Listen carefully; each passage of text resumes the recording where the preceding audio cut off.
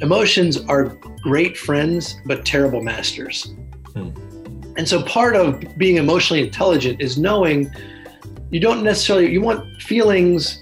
Feelings are great friends, but terrible masters. You want it to be the caboose, not the engine driving everything you're doing.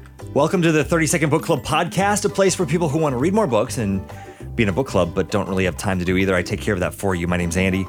And in the podcast this week, it's one of the authors of Adulting 101, guidance for 20-somethings on becoming healthy, successful grown-ups, but really it's good for any adult. I learned a whole lot from this, and I'm sure you will too.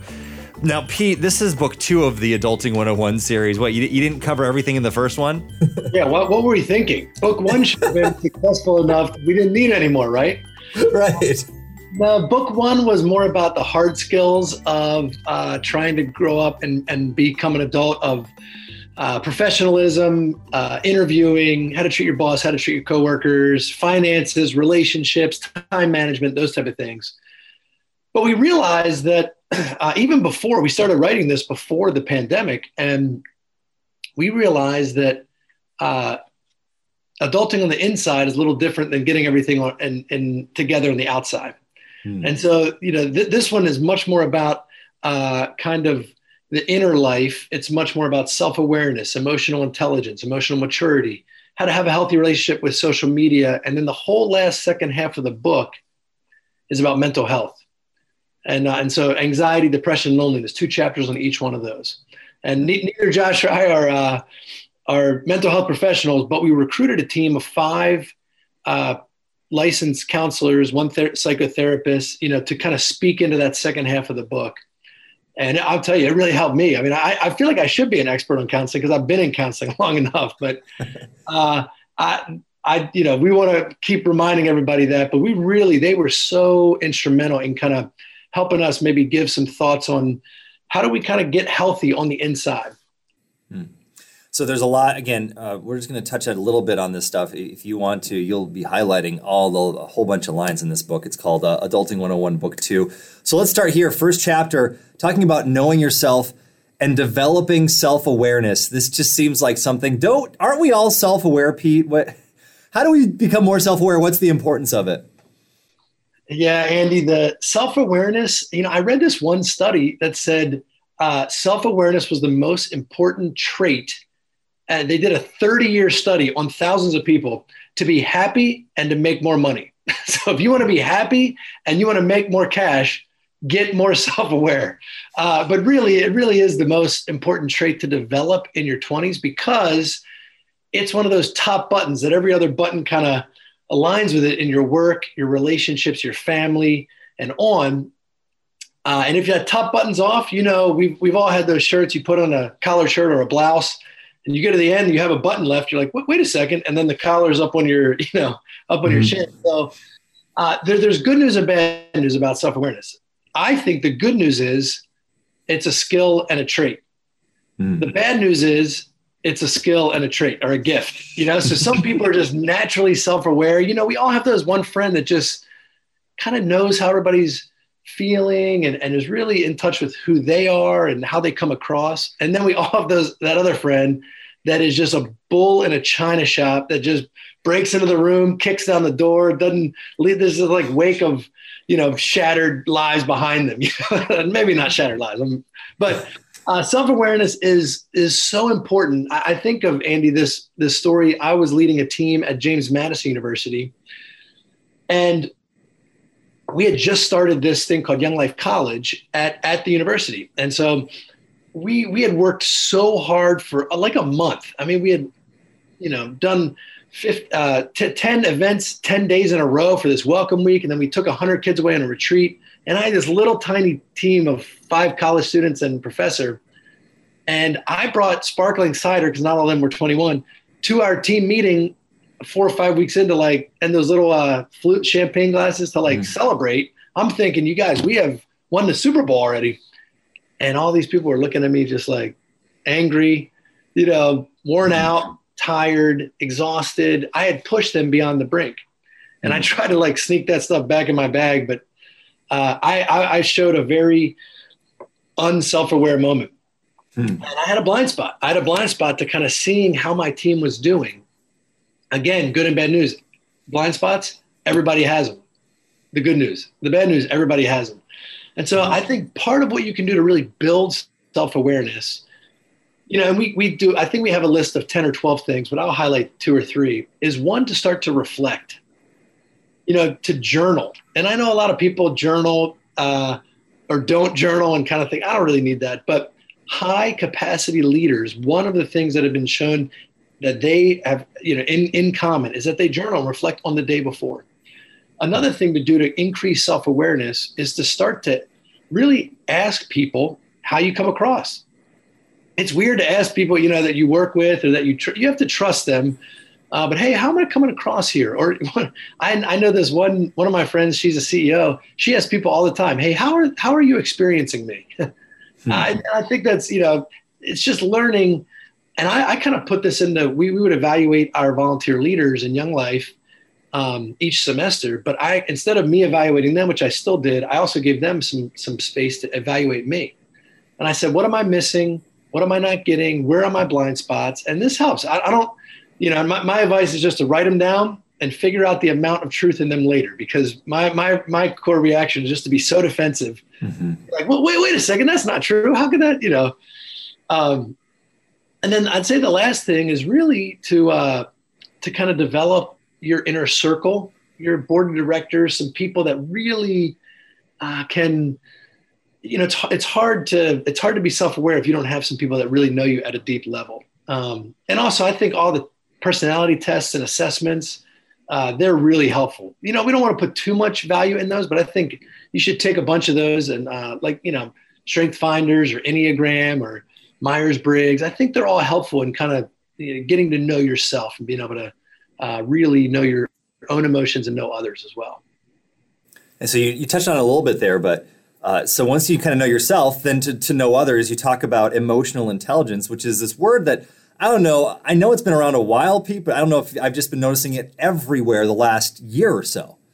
And, what does that take to have that emotional intelligence to then know others?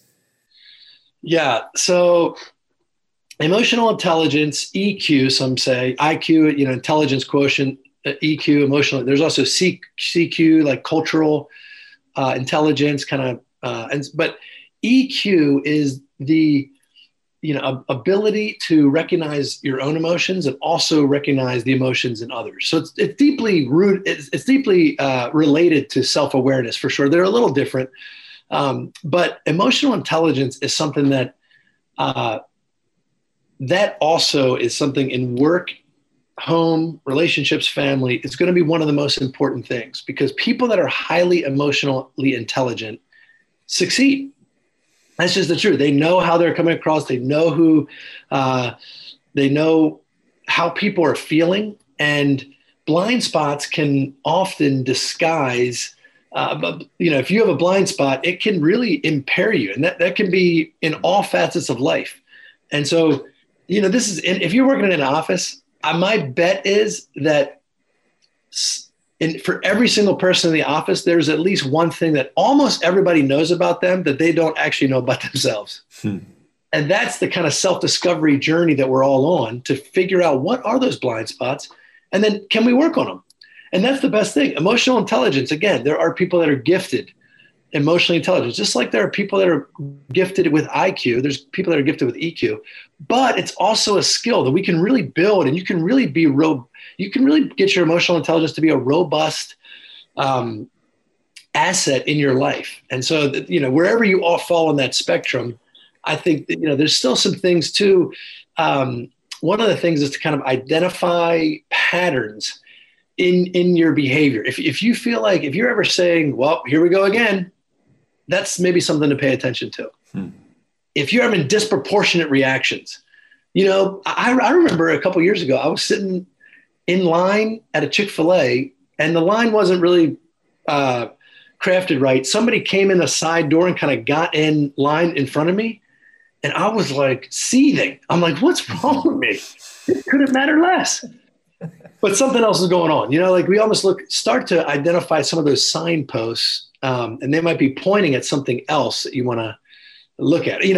One of my favorite quotes is emotions are great friends, but terrible masters. And so part of being emotionally intelligent is knowing you want feelings. Feelings are great friends, but terrible masters. You want it to be the caboose, not the engine driving everything you're doing. So let's go here. Part of adulting, and I'm still working on this as a middle-aged adult, is I like you have a chapter about leading others, but in my position, I'm not in a position of management at my work. So I think sometimes for people like me, it's easy to say, oh, I don't need to lead others. But talk a little bit about how you can lead others no matter what. It really, it doesn't depend on your position, right? It's something you can do wherever you are, whatever you're doing. I'm so glad you brought that up, Andy, because a lot of our 20-something friends are entering into the workforce, and you don't usually go in managing people. You don't usually go into this big position of leadership. You go in at the bottom, and they just graduated college, or maybe they graduated high school and they're going to work. And, that's I read this stat the other day, 72% of Gen Z believes they should be promoted within the very first year working in the marketplace in the world. And it's like, that's setting up your expectations for severe disappointment right from the start. Like you probably won't be, you're probably not going to be promoted right away. And so, but this is the very, very, very important. A lot of what you will be doing is, you will be crafting, you're leading, even if you're not by title or direct line authority, everyone is leading. And the way we do that is people see you. And I think you can still lead, even if you're kind of the last person or the bottom of the food chain in your office or your work, whatever job you have. I think, hard work shows a leadership trait that, and then also looking out for others. We can lead by serving others. It's crazy in our workplace. Not caring who gets credit for something. And I know this is a little bit counterintuitive, but if you'll serve and actually help others succeed, in the long run, you will actually succeed in work. And it's counterintuitive because we're taught from an early age, look out for yourself, climb that ladder. If you need to step on somebody's head to get up that ladder, keep doing it. And that's just not true. It's not true in reality. And so, we know that servant leadership has kind of been kind of trendy the last 30 years, but Jesus was doing servant leadership a long time ago. And he kind of, basically invented it, that if you want to be great, put yourself at the bottom. If you want to be first, put yourself last. If you want to live, come and die. And so I think if you'll embed that, if you're 20 something and you'll embed that in your leadership core, you will have success in work. It might not be immediate. It might not be after the first year, but you will have success in your work. Talking with Pete Hardesty, the book is called Adulting 101, Book 2. And something even from, as we were talking before, I talked to you a few years ago about Book 1. Boy, the change in how much we're on our screens has just, especially with the pandemic and everything like that. So I love that you have a whole chapter about healthy screen time. So how do we have healthy screen time? What does that look like? Andy, I wish I knew, honestly. I don't know. I still wrestle and struggle with this. I'm on my phone too much. I'm on either the iPad or computer too much. But I think, this is funny. We have 2 or 3 chapters around kind of screen time, social media. How do we figure this out?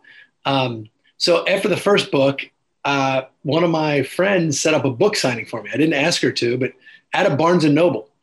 And I'd never done it. I thought, oh, this is fun. So I'm going to the Barnes & Noble in Harrisonburg, Virginia. And I get there at 1:30, got stacks and stacks of books. It's like 50 books. And a big banner that says, welcome, author Pete Hardesty. I was like, oh my gosh, this is great. So we get all set. Book signing starts at 2. 2:15 comes. A couple people have come in, but nobody's coming to the table. 2:30 comes. 2:45. 3 p.m. comes. An hour I've been sitting at this table. Guess how many books I had signed?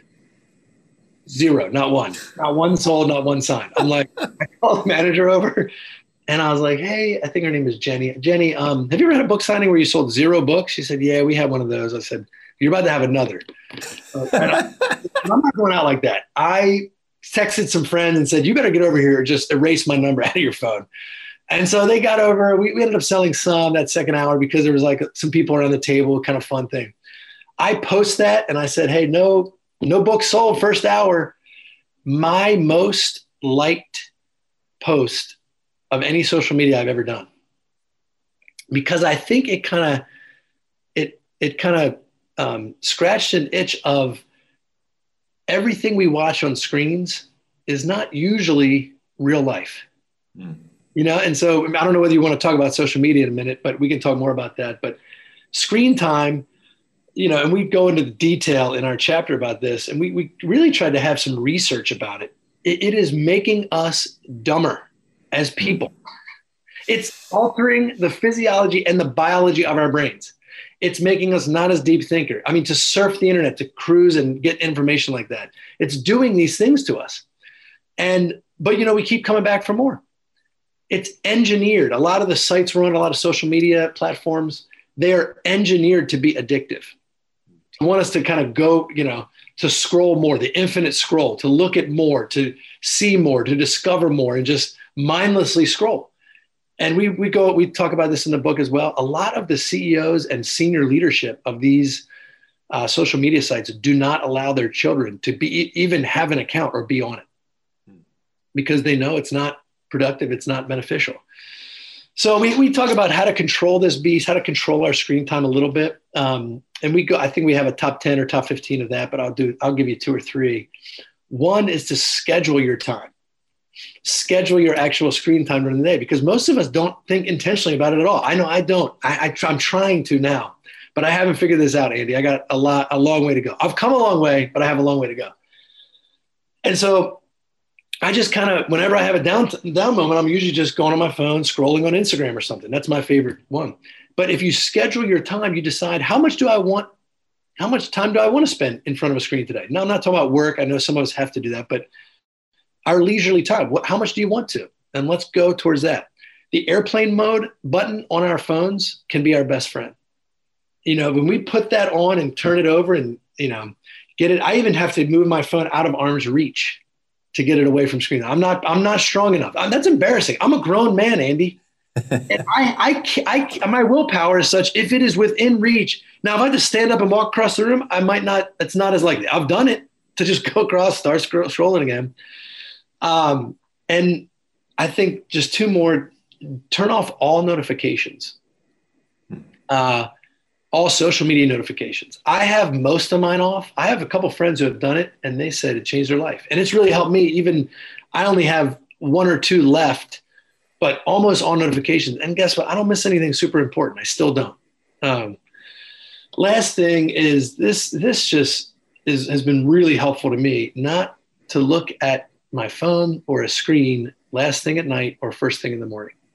Most of us, at least me, roll over. Where's my phone? Let me get on that for a little bit. I might look at news, but really I'm going to look at email and I'm going to look at social media.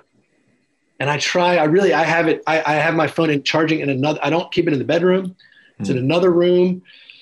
And I try to do 2 hours in the morning without looking. I'll look at it first just to make sure, nothing's wrong or nothing happened, no crisis. But sometimes that 2 minutes turns into 20. But then I try to go 2 hours without it. And so I can do what I want to do in the morning. So I can maybe have some time to have some spiritual edification, maybe read the Bible, pray, read outside or read another book, exercise. I tried, so I'm still working on it. I got a long way to go, but those are some things that have helped me. I think this ties into what you talk about next in the book, being indistractable. So how do we become indistractable? I know screens are part of it, stepping away from that, but what else have you found that really helps you just focus in a world that can't seem to do that at all? Yeah, there's a book. I'm going to mess up his last name, but I think it's Nir Eyal, called Indistractable. And that's like, that book was very helpful, very practical. It's kind of like you just, it lays out what you do, how you do it, because I think we move from a position of time management to now it's focus or attention management, because we've all put something in our calendar for 2 hours. Hey, we got the time allocated towards it. But in that 2 hours, if we're scrolling on our phones or just like looking through Facebook or something, we've missed it. You can have 2 hours, you can manage your time well, but now really the greatest resource is like energy and attention management. And so, there's so many great tips in that book. And I think we have a whole chapter on it, on how to become indistractable. One of the things that you want to do is he would say, turn off all notifications on your phone and your computer, and to have blocks during the day that are reserved for the most important tasks. They call it the MIT. And he would say to attack the MIT first thing in the morning. If you only could do one thing per day, what is that thing? You attack it, you give it all your energy, and then everything you get done after that is almost gravy on it. So he also, this was helpful to me to move. I used to have Facebook, Instagram, Snapchat, boom, all the Twitter right on my home screen on my phone. He says, hey, move those over to the second or even third screen if you have an iPhone or Android, to swipe through to your apps, and then put them in a folder. Title that folder like amusement or time wasters. Or, Andy, if you just put that stuff in a folder, for some reason the iPhone reads it, it'll say productivity. It's almost like a joke. I wonder if Apple was like, hey, let's put this as productivity. It's so weird. If you try it, it'll automatically, and then put them even on the second or third of the folder on the second or third screen of your phone. So it's not just something where you just go to it. He said that's if you really want to be ruthless with it, you can actually take them off your phone altogether, and you have to go to your laptop or on your iPad to look at Instagram or Facebook or whatever your favorite social media platform is. I haven't gone that far. I want to go that far. I'm going that direction. But I have put them, and it does help. But now in my sleep, I can be like, I can get to them because I've done that so many times. Right. It does help just to put some extra steps in to be intentional around how are you indistractable. And then one thought at work is he even has in the book kind of some designs for a sign you put up in your office, because you might work in a cubicle, if you have your own office, you can maybe close the door, but a lot of 20-somethings don't. That's a luxury, but now you might be working from home, but if you're working in a cubicle setting or a place that's hard to be private, he said, either go outside if you're allowed to, outside the office or to another office. Maybe you can go into a conference room, close the door, or he says, put up a sign that says, I'm indistractable for the next 30 minutes. Please, no interruptions except for crisis, or his language is really good for it. So that's helpful, I think, because it's just about getting time where you can focus 100%. And so much, you close your email, you close your social media apps, and you focus on someone. And it's rare that we do that now. It's crazy. Mm-hmm. So those are a couple thoughts. One more thing. Again, so we've really talked about the first half. The second half is great too, with talking about anxiety and depression, loneliness. That's all in the book, Adulting 101, book 2. Very important. But with just a few more minutes left, I thought one thing I wanted you to share on is at the very end of the book, you talk about true peace. I think through all of this, it's so easy, Pete, just to look at, hey, if I do X, Y, and Z, and I think there's this idea with a book like Adulting, well, hey, this is how I'm going to have a great life. Well, these things are going to help you out, but really it comes down to we're all looking for that true peace. So if you want to share a little bit about that, I thought that'd be great.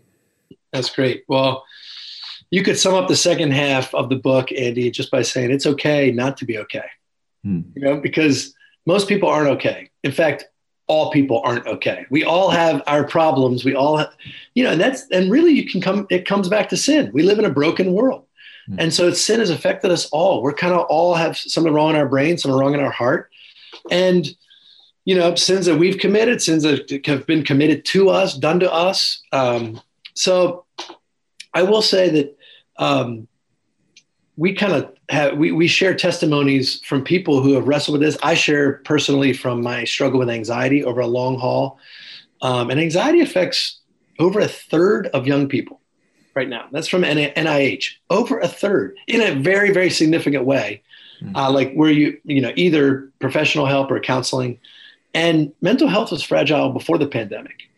And now the anxiety, depression, loneliness were soaring before. Gen Z has been called the loneliest generation in history. And so, we don't really have a ton of mention of faith or God or Jesus. We think that all the truths that we share in the book are from that. But then the last chapter, we felt like to talk about adulting on the inside and not talk about where Josh and I come from and what we believe is the key to true eternal success, we'd be missing the boat. And so one of the big things is that your identity is received, not achieved. And that's the inner peace. And to really find that inner peace, I mean, you can follow Jesus and still really have big time struggles with anxiety, loneliness, depression, maybe some other mental health. It's not like we just, Jesus is not some magic pill you just take and all of a sudden we're running through fields and like lilies are growing up as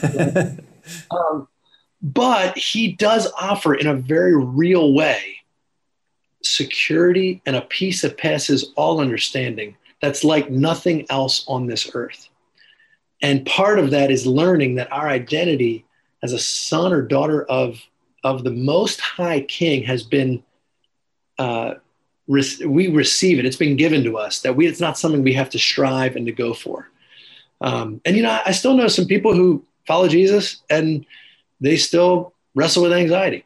But I will say that there are tactics in the world and there are spiritual tactics around anxiety. And I think, that you can definitely, the great news is that almost everybody that really goes after, these tactics does find relief and does find help.